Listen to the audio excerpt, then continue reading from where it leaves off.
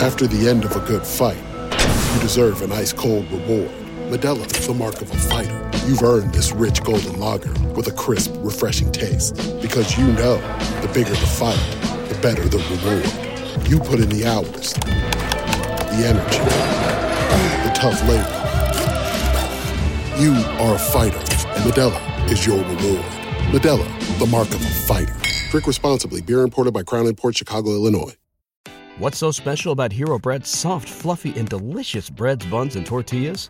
Hero Bread serves up 0 to 1 grams of net carbs, 5 to 11 grams of protein, and high fiber in every delicious serving. Made with natural ingredients, Hero Bread supports gut health, promotes weight management, and helps maintain blood sugar. Hero also drops other limited edition ultra-low net carb goodies like rich, flaky croissants and buttery brioche slider rolls. Head to hero.co to shop today. Welcome to Baseball America's College Podcast. Baseball America, bringing you baseball news you can't get anywhere else for more than 35 years. Now it's time to talk college baseball. Thank you, Dave Slade, and thank you for tuning in to today's Baseball America podcast.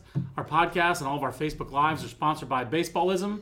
Baseballism is the official off-the-field brand of baseball, offering apparel for men, women, and kids. If you are a baseball fan, you need to check out baseballism.com or visit the retail locations in Cooperstown, New York, Scottsdale, Arizona, Chicago, and Atlanta. Visit baseballism.com and enter the code BA2017 to save 20% off. We can't show you the Baseballism because we're just doing a podcast today. But by the way, thank you for those of you who have used the code. I was at the Baseballism store last week, or at the Braves stadium opener, official stadium opener. Well, you were there for a couple. Right, but that was the official stadium opener. The other was a soft launch, but the official, like in a game that counts and all that. No one besides the 25,000 of us who were there will remember the Yankees using, I think, 6 relievers in one inning in a. So like a regular game. Yeah. So. That's gonna be another topic. But thank you for doing that. When you do that, you not only get great Baseballism gear, but you also are supporting us, and we appreciate that. Definitely, and having fun with that, and having fun with the Facebook Lives, and hope people enjoy those as well. It's a busy part of the season for us here at Baseball America. That's why the volume has cut down a little bit on the podcast. We're sorry, but yeah, everything's going on for sure. I mean, between the minor league season, the major league season, high schools, colleges, drafts, we've been out to. It's so weird how many games and different games everyone here has been going to. Well, it's not really weird. I will echo, I think it was a Hudson Belinsky tweet, just how much everyone on the staff has been grinding. It's been pretty inspirational, actually, the last couple weeks. Due to high school games, college games, minor league games. You were the major league opener, the home opener for the Braves. It's just been a high volume of quality content at baseballamerica.com and in the magazine. So I hope people are enjoying that. Feel free to let us know. You can just email me, John Manuel at baseballamerica.com, or all of us are first name, period, last name at baseballamerica.com. That's the new email convention. But the thing with that is that I would say, though, if you were to accurately say why we cut the podcast volume down a little bit, the draft is the overriding reason right now because it's coming soon. But that's why we're doing a draft podcast. And that's why we could do a draft podcast that could probably go, we're not going to, but we could go 4 hours right here because there's a lot happening. There is a lot happening, JJ. It's an interesting draft class because every year it feels like scouts are complaining about the draft class, but it feels like this year I get it because this was supposed to be one of the more predictable years because it was supposed to be, this is a good college pitching first round. This is going to be a college pitching draft. There are going to be a lot of college pitchers that we'll feel confident about as an industry. That's the way scouts were saying it. And they'll go out and see these guys on Friday nights and line them up, and you take who you like, and you take who you like.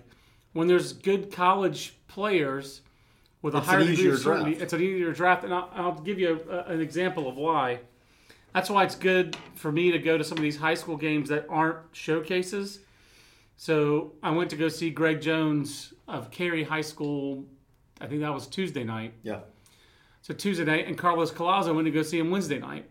So Greg Jones is an interesting player. Probably never thought he'd be the subject of a Baseball America podcast open, but he is. So Greg Jones, he's old for the class. He would be, if he were to go to, he's a UNC Wilmington signee. If he were to go to UNC Wilmington, he would be eligible as a sophomore. So he's a switch-hitting shortstop at Cary High School, right outside of Raleigh.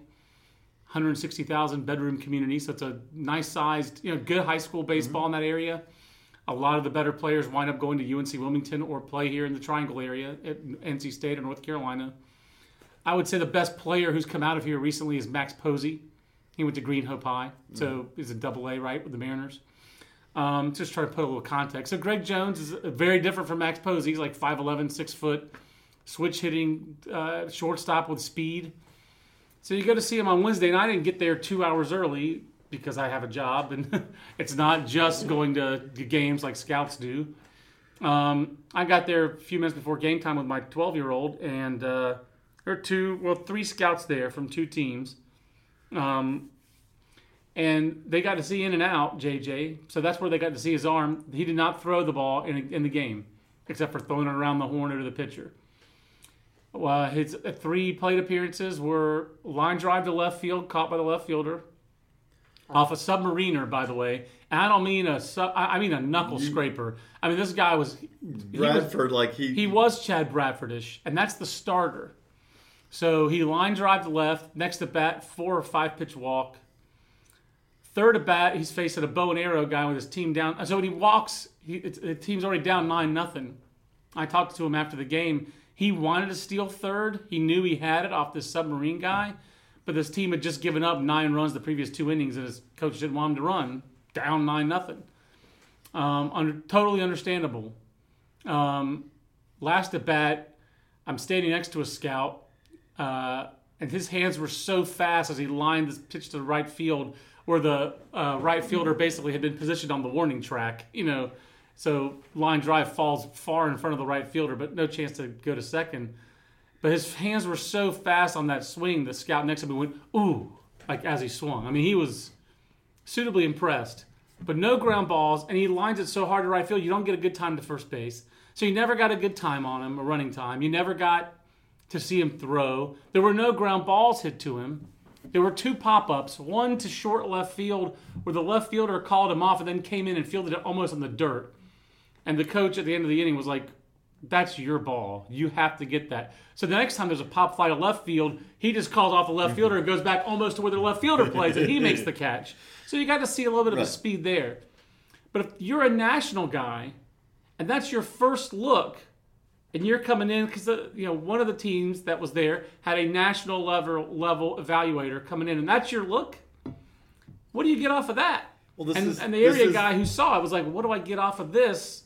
So you would have had to go back the next night when Carlos had him 3-8-5 on a ground ball to first. You would have to go. Maybe you could see him back-to-back nights, and maybe you'd see 8 swings. Maybe you'd see 5 swings. Maybe you'd see some ground balls hit to him. Maybe you'd see him uncork a throw. But it's a very different level of look that you can get at a high school player during the spring compared to what you get on college players. And that's why there's supposed to be more certainty in a draft class when there's more college players. I just wanted to give you an example. And the other thing is that, and the stats are so much more, when you see... it's a bigger sample size. It's a bigger sample size, by a lot. But beyond that, you have much more ability to filter the noise out in college stats on the analytical side also than you do on the high school side. On the high school side, you're lucky if you have reasonably accurate stats because we try to track down the stats for everyone in our top 100, top 200 before the draft, and you'll get sometimes and you realize, oh wait, the official scorer here doesn't keep track of walks and strikeouts or things like that. And it's or doesn't know what a sacrifice is. Right. Oh, okay. Things like that. There are a lot of reasons that it was supposed to be. So like that preamble that it was supposed to be that the college pitching was going to make this kind of an easier draft to slot.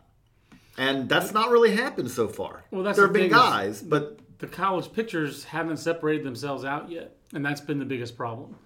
That has really been the issue with this draft class is that the hitters and the pitchers at the college level have not. Very few players have stepped forward and put their stamp on this season yet. Well, and the thing about it is that some of the guys who have are guys who were not considered the top guys coming in, and such as Adam Hazley is a guy who Right. If you came into the year, I think he was a projected, I would say, supplemental to second rounder. who's definitely helped his stock, No question. with an outstanding, first more than half of the season now. Yeah, I mean, he was number 233 on the BA 500 out of high school. Right. But I think that people liked him better on the mound out of high school. Adam Hazley is the lone exception, perhaps, of people who didn't like Adam Hazley better on the mound. I had a college coach this year tell me after facing Virginia that his body language on the mound is so obviously like, please take me out. I don't want to do this. And yet... Him and Bobby Dahlbeck need to hang out together. And yet... Yeah. Great call. They're both, Not even a good call. It's straight to great they're call. both guys who are like, I will do this because this helps the team. But this is not what I want to do. Yeah, and which makes me like him even better. Yeah. Again, just makeup. He's a legit two-way guy, despite the fact that he would prefer to hit. Yeah, but he's a much better prospect, I think, now as a hitter than he is as a pitcher. Because as a pitcher, he's still 87, 89, which is what he was in high school. Athletic, strike thrower, that kind of thing. But at the plate, Adam Hazley is one of the guys who's helped himself this spring. Pavin Smith's helped himself. Pardon? Pavin Smith's helped himself. But again, I think Pavin Smith came into the year as a first rounder, JJ. Oh, I'm not. The thing about it is there's a difference to me. Like even when I talk about supplemental first rounder, he still hasn't separated himself for me because not from what he was before. Because to do that, he would have to hit for a lot of power, and he's hitting for power. And clearly, the low strikeout total is impressive. I would not say that Pavin Smith has separated himself. I'd say Pavin Smith has been the same as he ever was, frankly. I feel like that Pavin Smith right now is going to go higher than we would have thought he would go when the year started. Nah. Okay. Nope. I don't think so. I mean, a couple spots maybe, but that's just because other people haven't done. If he is, it's because It's not because It's because other people have fallen behind him, like Tanner Houck. Not because Pavin Smith's having some bop of a year. Because Pavin Smith's having a good year, but he's really not having this massive year. It's the one analytical aspect of that, with lack of strikeouts, that he's doing to an exceptional degree. But I don't think the other stuff is really any different from what Pavin... I mean, again, this guy was like 106 out of high school. So when you're that high on the high school, on the BA 500 out of high school, as a high school first baseman, I'd expect you to go out pretty good as a college junior.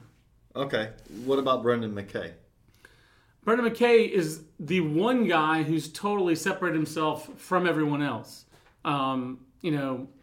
I feel like the tide has turned a bit as he's got into ACC play in terms of pitcher, hitter, real split. I feel like he's, in my mind, better on the mound than he is as a hitter. And I will also say, again, I feel like there's less separation between him as the best pure hitter in the draft, him and Pavin Smith. That, again, you come into the year, those are two of the small clutch of best pure hitters. And I feel like at the beginning of the year, when McKay's power really jumped up a bit, and he got off to a really good start offensively, that people got a little excited about Brendan McKay's power. But starting really with the series over at NC State, where he was kind of held in check offensively the whole weekend, I think he had a home run and a double. He's slugging .673 now. He's hitting .398. That's good. 30 walks, 17 strikeouts. That's really good. No one will complain about that. It's not Adam Hazley. No. Adam Hazley's been better. Whereas on the mound, it's 76 to 12 strikeout to walk, 1.19 ERA. And I just feel like Brendan McKay on the mound is ready now to pitch in a big league rotation. Right. I mean, I know that's lofty, but I just feel like his fastball command is at a major league average fastball command, JJ. And maybe I'll have to bear down on it with some scouts. I bet you I'd get better than that. He has that kind of fastball command. The two guys I think of in recent years, and it's not perfect because they're right-handers, he's left-hander. So he's better as far as that. Right. But the two guys I think of like that, when we talked about Nola a few years ago, and the selling point of Nola was... That's a good call. Was that it wasn't that he was going to be a future 1 or 2. It was that you take him and... Sure, that first year, you're just going to keep his innings down because he's pitched a full year, all that. But he goes into spring training, that first full pro season, and you're saying he's either in your rotation to start or you just keep him down there for a couple of weeks just to, for service time and all. Right. And we saw the same thing with Mike Leake. Mike Leake basically never threw a minor league pitch before he was in the Red starting rotation. Yeah. This is a guy Those are two good comparables in terms of command, advanced command, ability to pitch. Also, with both of those, McKay's fastball's good. It's not like it's below average or anything like that, but it's not that you walk away from it going, it's the command, it's the ability to use all of his pitches, angle, command, all those things. Good light life on his fastball. Which was also true with Nola and Leake. And the thing about it is in both cases, I would say, you look at those picks now, and they weren't the sexiest picks in the world at the time that they happened, but those are guys who you say, yeah, that was a good pick. No question. So you would like to pick in a really good draft year like 2014 was, you'd love to pick a guy like McKay where the Phillies got Nola, which I think was, 7th overall? Somewhere around there, yeah. So, but McKay's going to go 1 or 2. Mm-hmm. I mean, if he doesn't go 1 to the Twins, he's going to go 2 to the Reds. I'm convicted on that. Now, when we talk about college pitchers... Yeah, Nola did go 7. When we talk about college pitchers, the interesting thing you said is McKay has separated himself. And J.B. Bukauskas at North Carolina, a shorter right-hander, but when you talk about big-time stuff... Yeah, the guys that he's always compared to are Marcus Stroman and Sonny Gray. Those are the most consistent comparisons I get. So while J.B. is... I was going to say, J.B. says, no, wait a second. Marcus Stroman is a good... Right. He is shorter than me by a lot. That comes from his own pitching coach, Robert Woodard at North Carolina. I mean, that's his on-the-record comp. But he's trying to say, everyone thought Stroman would be a reliever, and he was the starter, which I think to an extent is true. But I always want to say back to him, so is JB going to play second base like Stroman did? I'd love to see that.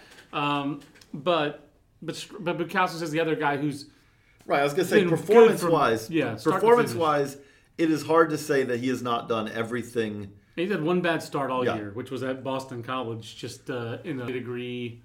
I'm making excuses for him now, which to his credit he didn't, but it was 40 degrees and spitting. But everyone's allowed one. Yes, correct.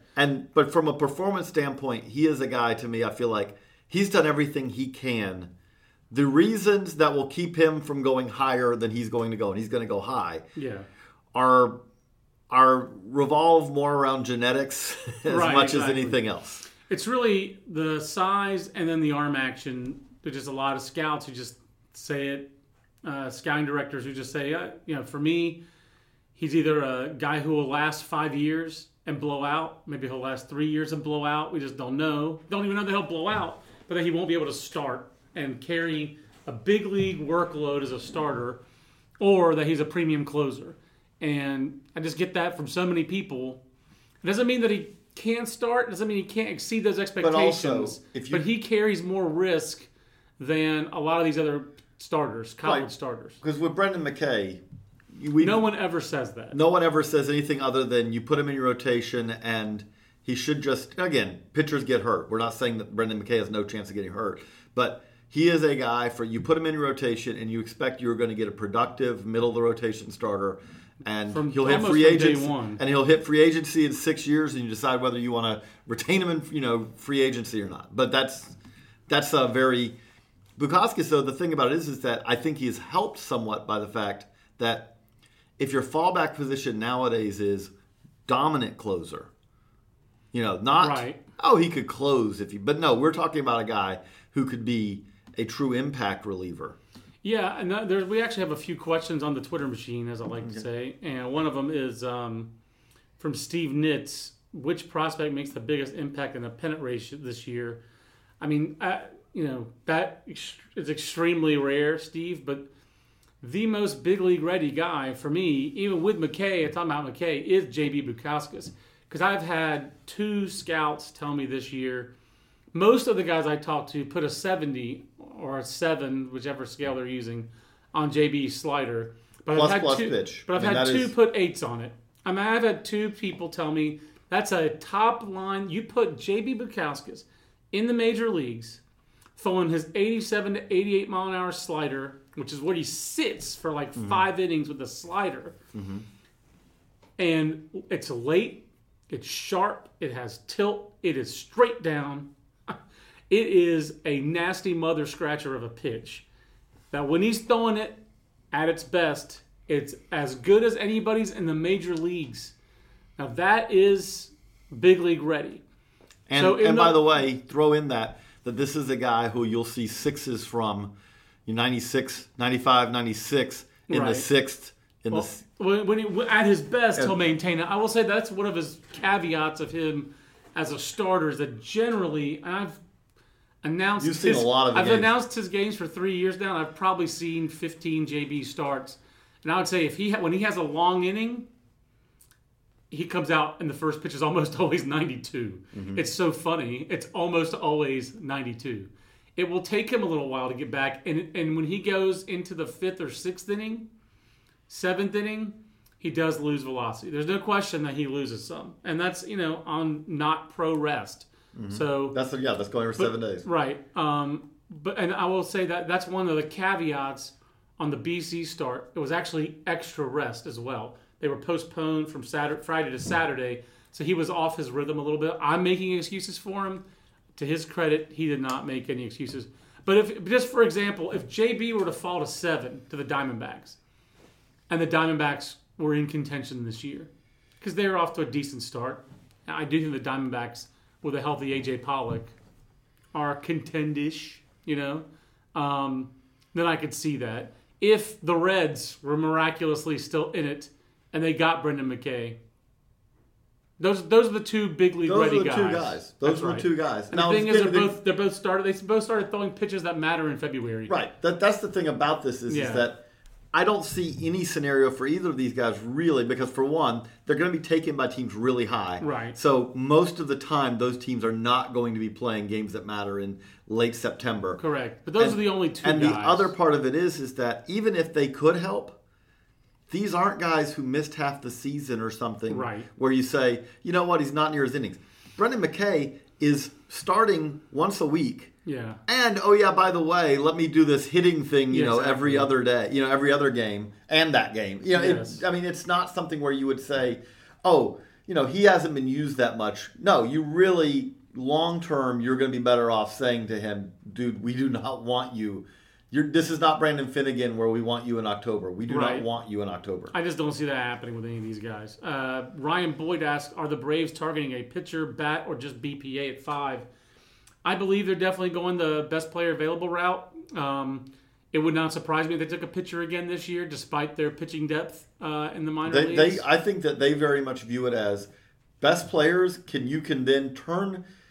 If you have a really good player and you have him at a position that you have 4 other really good players, okay, that's not a problem. Yeah. We can always make a trade. But I think they look at it as again, with the Braves are not a team that is going to take a guy. When we talk about the college high school thing, they're very public about the fact the Braves risk is not a concern to them. Yeah. They're okay. They think that they mitigate risk by volume. I think the other great thing, the other thing I'm most impressed with the current Braves front office about. So I'm not talking about Braves legacy of John Schuerholz and those guys. I know those guys are still involved. Right. But John Hart, but mostly John Coppolella, Brian Bridges, their scouting director, their whole department, farm department. The thing I'm most impressed about is they have a plan, but they're not afraid to adjust that plan when there are new facts on the ground. I've been very impressed with that with the current front office. I think they fully intended last year to go Freddie Gonzalez and not be good and kind of see what happens. But then they came out and they were awful. They were awful. They didn't plan on, we're going to fire this guy a month into it. And then you see Brian Snitker come in, and Snit's like, I know we were thinking we were going to platoon some guys and maybe Malik Smith will play. Ender Inciarte needs to play. He needs to be the center fielder. We're going to play him. I think the Braves are... So I think right now the Braves might be, in their minds, locked in. Maybe they think, we're going to keep on adding to this pitching volume. But the Braves are not afraid. If someone jumps up and smacks them in the face and says, draft me, and he's a position player, the Braves are going to draft him. They're just... there's the consistent part of this is there 7 out there? We're looking for 7s. Everyone is, but the Braves aren't about that mitigating risk, like you said. So I respect their ability to adjust. The thing I'll throw out with it also is that stands out to me is when we talk about high school pitching, the track record in recent years on top of of first-round high school pitchers. Malo. very, very frightening. Yeah, I mean, it is. Let's just right now, again, this is... Let's digress. But slight digression. Let's just take last year's draft class, okay? Which looked like a pretty good draft class. And again, we are so early in it, we're not writing anyone off, we're not saying anyone, but let's just look at it. Riley Pines pitching in low A. Mm-hmm. Okay, that's exactly where you expected to see. We're just looking at high school pitching, right? Yeah, I'll get to. I'm leaving the Braves out of it for a minute because I want to get back to them. But Braxton Garrett and Matt Manning not in full season. Full season ball. Braxton Garrett. We are still waiting for Braxton Garrett to throw his first official pro pitch. That's not normal. It's not good. That's not normal. As I always think of Warning Sign, which is a great Talking Head song on more songs about buildings and food. But that is, his name just makes me start thinking about that song. But, okay. Jason Groom has had... alias Jay. Jay Groom has had one outing, which did not go well, and ended in injury. Again, it's a minor injury. This is not a long-term... Yeah. But I'm just going to go, by the way, draft picks 12 to 14 from 15 last year. Jay Groom, again, just a mild muscle strain, it sounds like. Yeah. So, whatever. Josh Lowe, ouch, babe. Bad start. Will Benson, put him on your list. He didn't make a full season club. Alex Kirilloff, Tommy John surgery. That's a. And again, we're barely into their careers. Right. This is not like them off, but you would rather they start better than that. Right. That's all we're saying. But the point being, if you said of the high school pitchers from last year's draft class, Forrest Whitley. Forrest Whitley. Hey, thumbs up. Yeah. So far, so good. But Ian Anderson stands out because Ian Anderson is out there and he's loving every minute of it. He's looking very good for Rome. Cole Reagans, by the way, with the Rangers, is an extended spring. But just talked to our man in Arizona, Bill Mitchell, who's doing extended spring notebooks for us, and he's talking about doing one on Cole Reagans because the buzz is good on Cole Reagans. He's really just being held back in extended spring to monitor his innings and manage his innings over the course of the year. We don't want to go, again, a guy being held back in April is not, as a pitcher, is not that unusual. Exactly. Because it's really different for position players than for pitchers. Because for a pitcher, you are saying, look, we're only trying to get you 110 innings maybe, max. So some teams like to do that by limiting innings by start. Some teams like to do it by starting them later, all that. But back up the year, Braxton Garrett with some playing time. But back up the year before that, and the Braves, Mike Soroka and Colby Allard are pitching in Double-A, and I think both right now have sub-2 ERAs with good hits allowed, rates and all that. They're looking really good in Double-A. Looking good. And that's in a draft class where you've got the computer in front of you. But Colby Allard was the first high school pitcher drafted in that class, and he was all the way down at 14. Brady Aiken was and Phil Bickford were first and second year out of high school, but they were JUCO and IMG Academy. Ash Russell, good so far. Unfortunate for Ash. Bo Burrows with the Tigers. Was the next guy, and he's in Lakeland, and that's a great sign in my mind. He's also off to a good start there. But Mike Nicorak, Tommy John surgery, has had a difficult start to his career. Very worrisome, disappointed for him. Those are the high school pitchers who win. Again, and you go back the year before that, and that's Brady Aiken, that's Tyler Kolek. Again, the track record overall. First time we ever had high school pitchers go back-to-back, 1 and 2 in draft history, was in 2014. That is just so incongruous, JJ, considering what we think we know about high school pitching, and in the midst of this kind of Tommy John epidemic, and of course they both had Tommy John. But the point being, the thing that stands out to me about that is that the Braves go high school pitching. Mm-hmm. They are one of the teams who takes high school pitchers in the first round as much as anyone. And by the way, if you've taken a first-round high school pitcher, we want him too. Because we'll take Max Fried, Tuki Toussaint. We want those guys too. But the point is, and they've had success developing those in a way that many other teams have not. So my point being with that is that, again, if there is a high school pitcher on the board at 5 that they like, there will not be any fear on their part of taking him because they say, no, we feel like we have a way to do this. They can and do draft high school pitching with conviction. One last kind of Braves question, because Braves Twitter is lit. Mark Elgus asks, who's the better rebuild in your eyes, Phillies or Braves? JJ, I actually had this bet last year with Matt Eddy. So we're still waiting about that, and I think we set a 3-year time limit on this one. I was more about the Phillies, I think, at this time last year. No, I thought the Braves would be better at the big league level, and Matt thought the Phillies would be better. Matt was right about that. It's a good question. I mean, the Braves have a deeper farm system, but I think they're both pretty satisfied with where they are. The thing about it is the Braves have a deeper farm system, but the Phillies have more guys at the upper levels. Right. And it's more hitter-centric than pitcher-centric, so if you like that... The best way I could put it is this is a cop-out answer, but I would say yes. Yeah, exactly. Because I do think that both of them are doing rebuilds that I would agree. I see the plan. Yeah. Like, it's a logical progression. Again, that doesn't mean it's going to work out perfectly or anything like that, but the Phillies are doing this, and you say, okay, Jorge Alfaro is sitting there in AAA. I got to imagine at some point this year we're going to see Jorge Alfaro. Unless Andrew Knapp is just tearing it up in the big leagues, which I just maybe, but I don't see it happening because catcher is hard to tear up as rookies. But and then J.P. Crawford, I know he's off to a slow start. I still think we're going to see J.P. Crawford at some point this year. Yes. And then I really would like to see that. Again, we could keep going on their AAA team is got a lot of guys who should play in the big leagues at some point this year. And then I really like their depth, especially of arms. Like I think they're a very deep team too.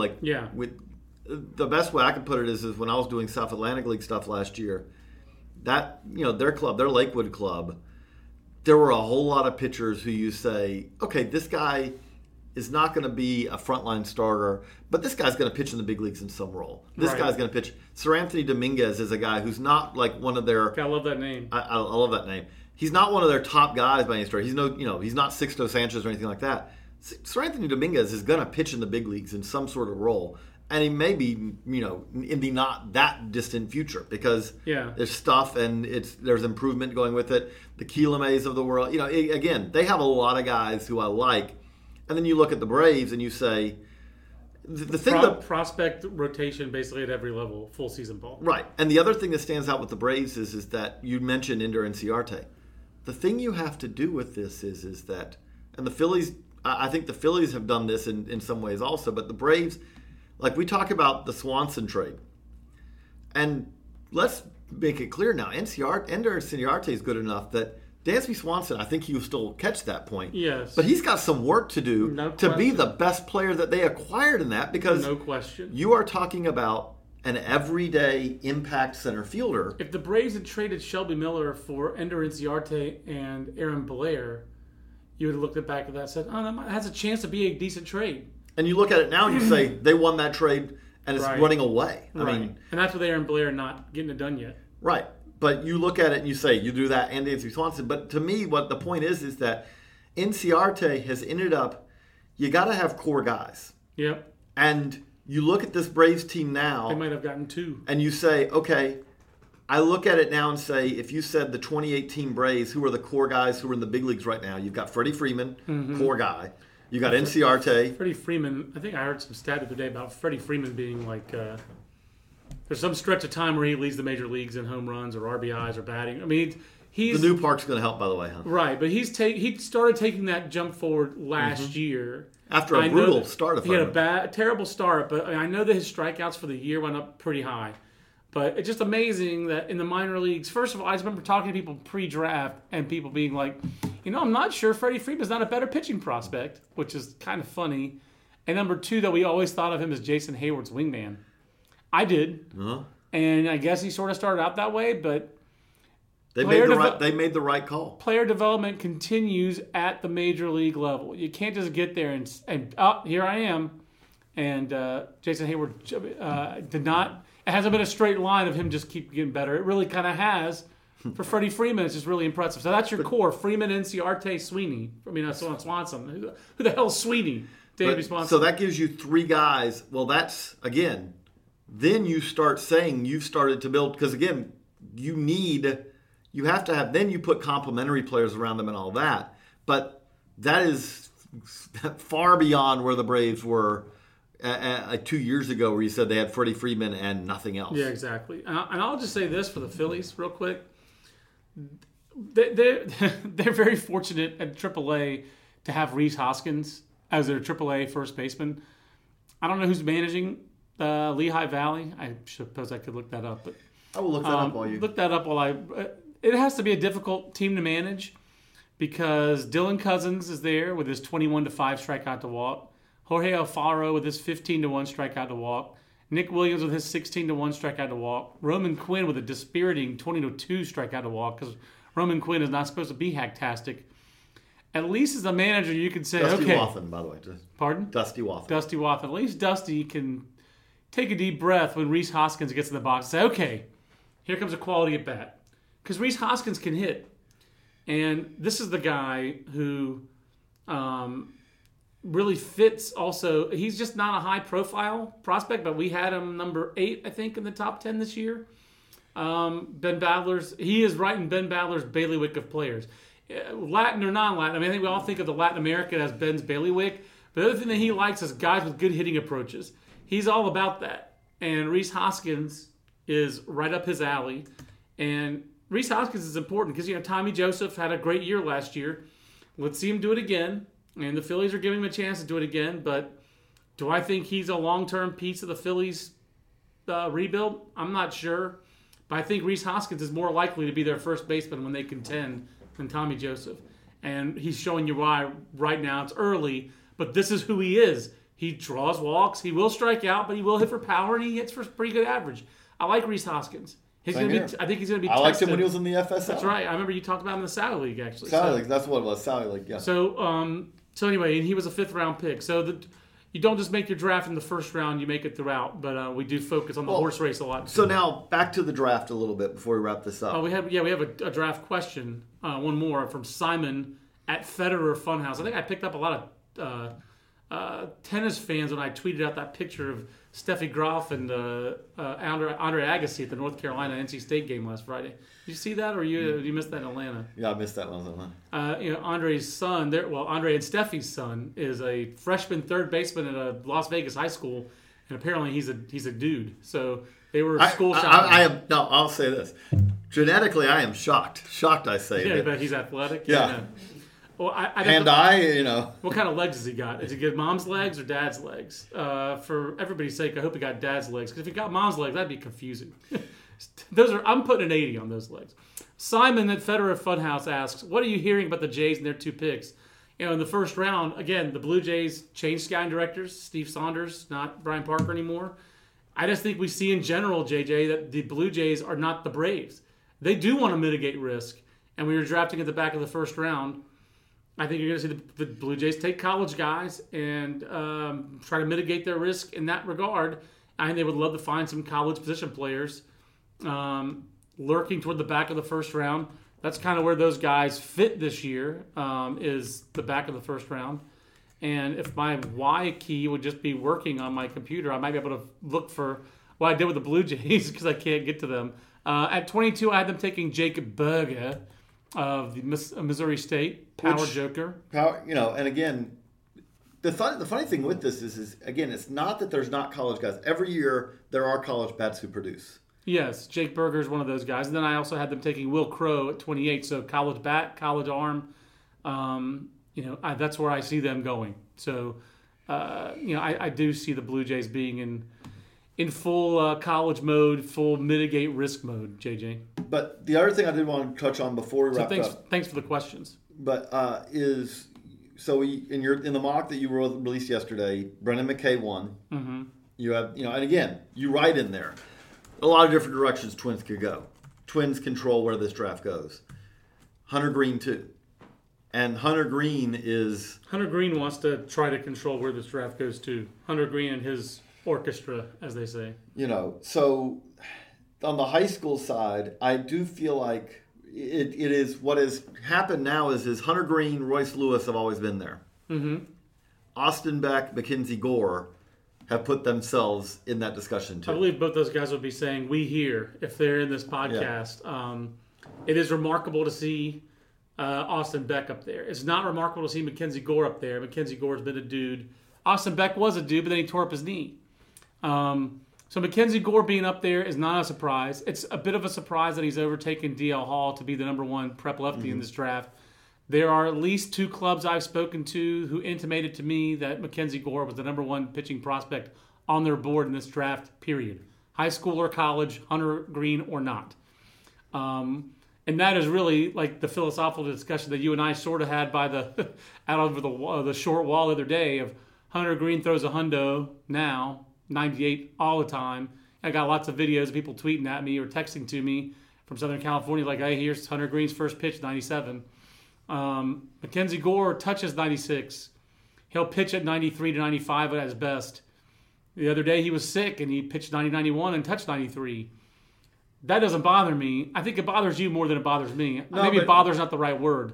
No, but the thing about it is that his is within that range. To me, you're not talking about a guy who you're having to reject to get to an above average fastball. That it worries me less than when we were having a discussion yesterday. I was being a little contrarian that morning, I guess. That's fine. But he is already showing right now that, I think with high school guys, you've got to ask it three ways. Is it going to get better? Mm-hmm. Is it going to stay the same? Or if it gets worse? Mackenzie Gore is throwing at a velocity at which that, let's say that going to a 5-day rotation. Which he's done on a couple of starts this year, by the way. He's thrown on pro rest a couple times this year because he is thinking future, not just now. But if, let's say, because a lot of guys do. A lot of guys, we talked about Tyler Kolek. Tyler Kolek went from throwing a hundo in high school to throwing 92, right. In pro ball. Like, he really had trouble adjusting to a 5-day rotation. Or I'm reading about Lucas Giolito in February of his draft year, sitting comfortably 94 to 96 and pitching at a range of between 92 and 99 with his fastball. And now, he's sitting at the lower end of that range at best, generally when he goes out right now. Mackenzie Gore is at the point that even if he doesn't gain any more velo, which he might because he's kind of... He will. You can say that with extreme confidence because I've had, again, two scouts tell me he's the best athlete in the draft. He's got so not just best athlete for a pitcher, best athlete in the draft. So he's a projectable frame and supreme athleticism. And those are the reasons that people have such confidence in him. And so that's why he is in this discussion.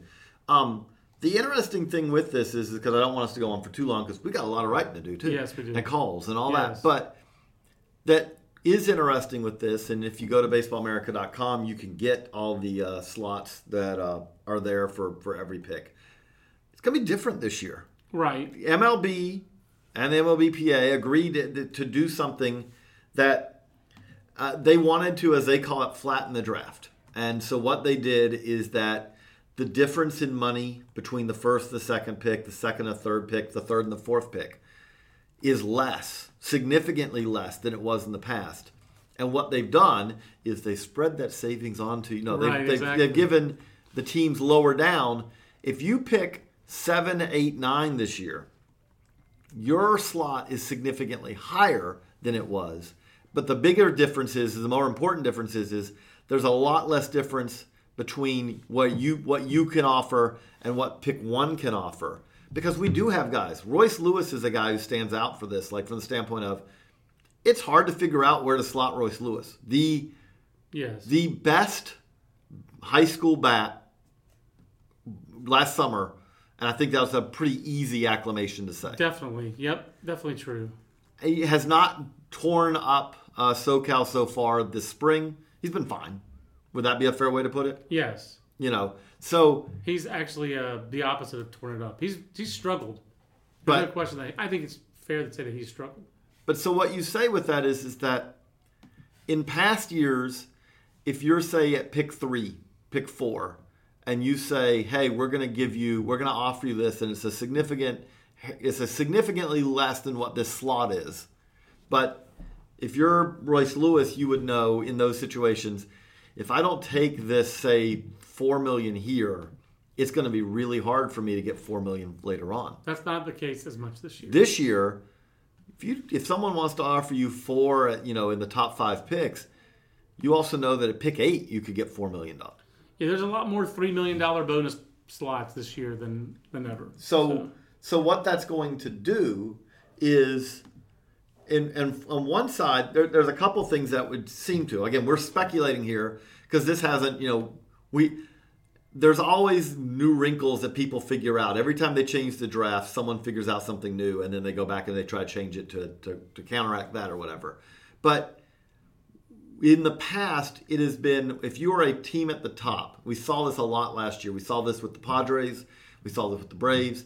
But you at the top, the Reds to an extent too, you could get guys later down who were top guys. The Astros did this, obviously, 2 years ago.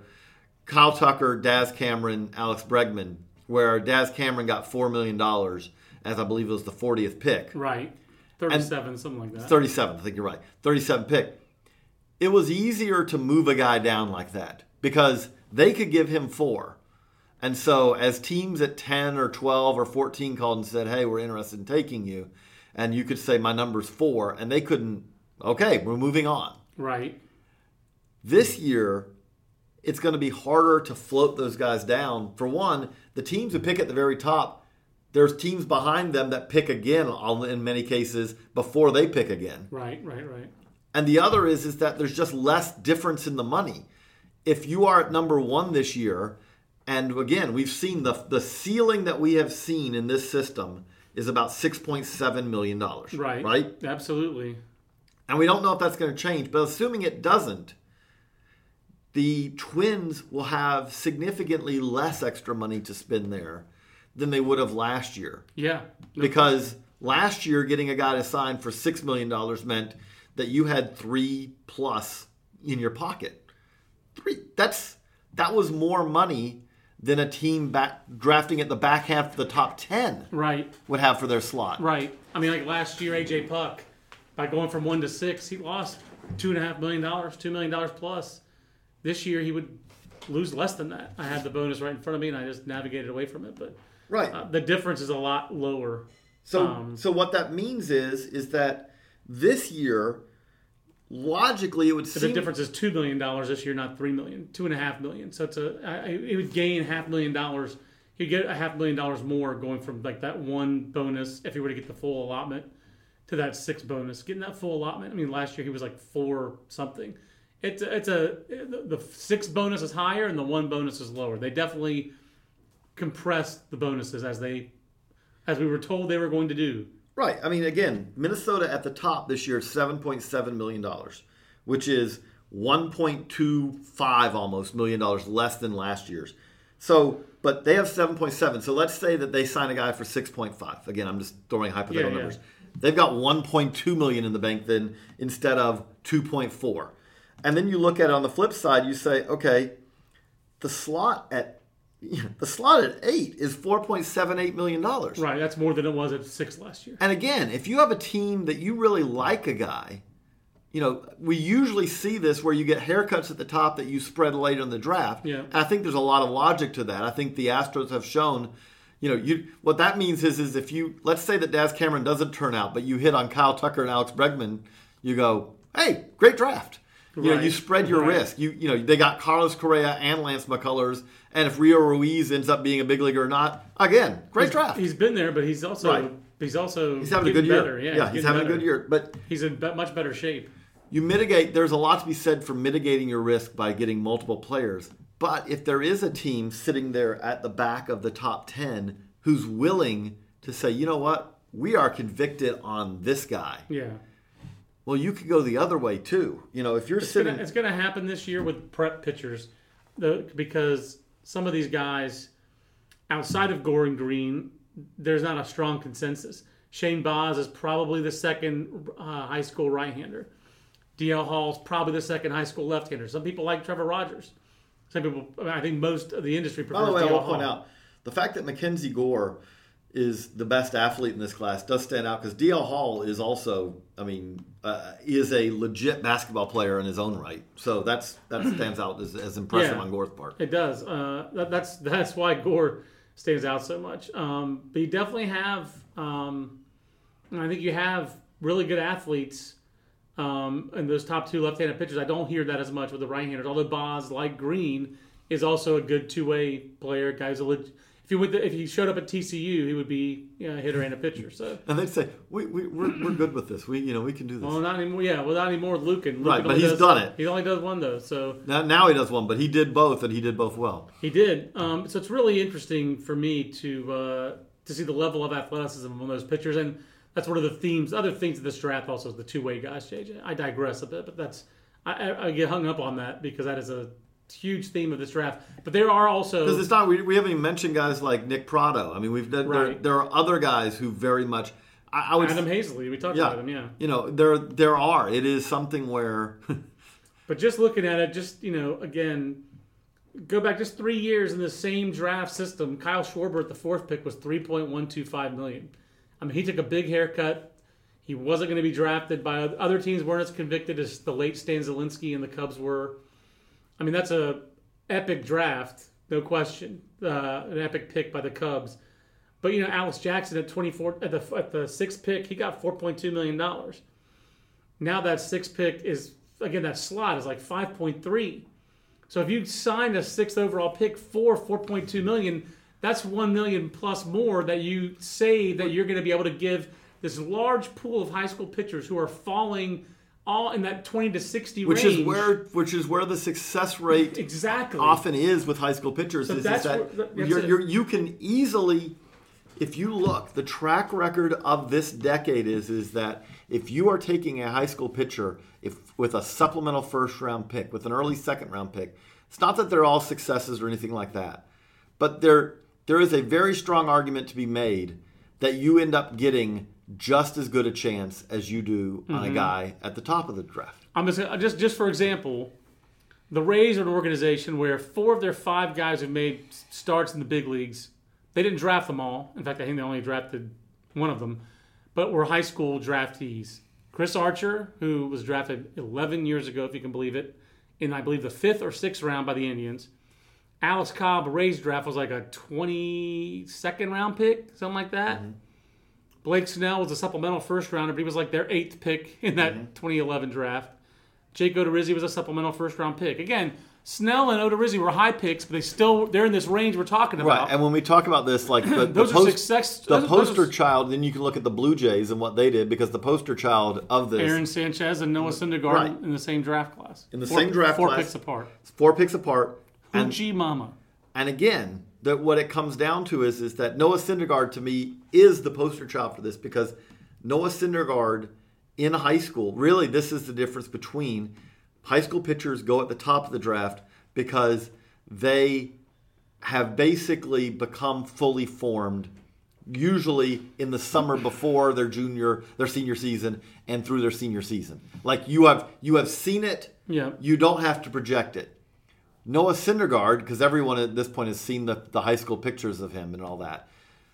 Noah Syndergaard, it came in his senior year is really when it kind of kicked in. But Noah Syndergaard has taken even much further steps since then, just as far as pure stuff. Yeah, I got to give Nathan Rohde a assist here on Syndergaard, because Nathan was definitely the guy in our office who was talking about him the most. Syndergaard had as much helium as any Texas high school leading up to the draft.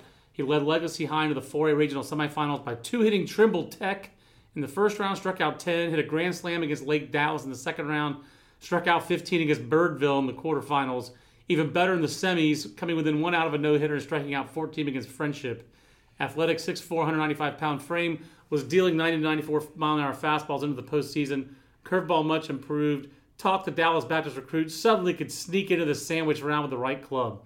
That is as dead on. I'm pretty sure Jim Callis wrote that. But I know Nathan was our point guy in the office. I'm like, hey, this Syndergaard guy is really coming on. And but this supplemental first round, JJ, Aaron Sanchez at 34 and Noah Syndergaard at 38 for the Blue Jays. The other guys in that class also, in that supplemental round, also included Tawan Walker, Nick Castellanos, are the 2 other big success stories. But again, okay, so we got Tawan Walker, Aaron Sanchez, Noah Syndergaard, and now go to the first round for that year. Tyrell Jenkins, I don't know if he's gotten to the big leagues or not. Luke Jackson, I believe, has gotten to the big leagues. Yeah, he was in there last week. Not exactly you wouldn't chalk him up as a big league success story yet, but has reached the big leagues. But he did get to the big. But in the high school pitcher now, Jamison Tyon was the first one. Took him a while. But hey, that's a success. Working out now. High school pitchers in that draft. Oh, just looking at Hayden Simpson's name always makes me wince a bit in that draft class. Jesse Biddle. You'd rather have the supplemental first rounders. Zach Lee, Cam You'd Bedrosian. rather have the supplemental first rounders. You'd rather have, again, this kind of goes back to it, is that if you can take, you can spend, you're spending still a lot of money, but there's a lot of feeling, I believe, in the industry that it's not that there's still not high school arms going to go out the top of the draft, but you like having that supplemental first round pick where you can take a high school arm at 35, 38, whatever that round, that spot is. Of course, the X factor in that draft of high school arms was Caleb Cowart, who should have signed as a pitcher but wanted to hit. And he got to the big leagues as a hitter. He got to the big leagues as a defensive player. He's still only 24 years old. You know that? 24. He'll be 25 in June. But yeah, probably should have pitched. 131 at bats in the big leagues though, so we didn't get to rank him this year in the handbook. And I believe we heaved a great sigh of relief at that. So, but he was probably the number 2 high school pitcher in that class that year after Jameson Taillon. So, but again, the point is we're a little less than 2 months away from the draft. A lot more is going to shake out. No question. Between now and then. Again, a story, there's stories from every year, but the story that stands out, unfortunately for us, the ACC tournament will not be here this year. Yeah. But the story that stood out, like from last year, is that a guy like Will Smith, if we were talking about catcher Will Smith, who's a Dodger now, Louisville catcher last year, if we were talking about Will Smith at this time last year, where do you think he was like a 3rd round pick at this time last year, maybe a 4th rounder. I mean, he was coming on, but he's Mr. Halo effect, and that is the case for North Carolina. For Mackenzie Gore and Austin Beck, it helped them that J.B. Bukauskas was a magnet. Everyone had to come in here and see him early. And Gore, those 2 guys acted as magnets for the rest of the state. It raised a guy like Greg Jones. It raised the Bullet kid over in Greensboro. We're going to see a really deep year. It's a 5-star year in the state. And you had to come in and see NC State's junior class, which has mostly not lived up to the hype, or Wake Forest junior class, which really has lived up to the hype. So a halo effect is certainly in effect for the Carolinas. Because once you're here, you're going to see other guys. Yes. You've already made the trip. And that stood out on a March evening or March afternoon with Western Carolina played NC State on Monday. And it was like, what on earth is going on here? They're like 4 scouting directors at a Monday afternoon game. And they were all like, yeah, well, I'm here. I got Gore tomorrow, I got Beck the next day, and I got Bukauskas on Friday. Might as well see a game. We're here for the week. So that's how this stuff happens, and that's how 2010 happened. You were there to go see Caleb Cowart and Deck McGuire. You knew those guys, and Delino DeShields were there. And eventually, you went up with 6 Georgia guys drafted in the first round. That's a frightening cautionary tale. It is a frightening cautionary tale because that was a record year in this century, at least for Georgia first-round picks. And it hasn't worked out for most of those guys. And the one other story from last year is that's even more than Will Smith is okay, where is Mitchell White going at this time last year? Mitchell White at this time was on some boards as a 4 to 7 guy. I'm sure there were other teams that had him maybe as a follow because I think a lot of teams thought he was a 2-pitch reliever. And then it was really about this time that Gabe Rebus, the pitching coach at Santa Clara, taught him a changeup, and he also learned to differentiate between a slider and a curveball.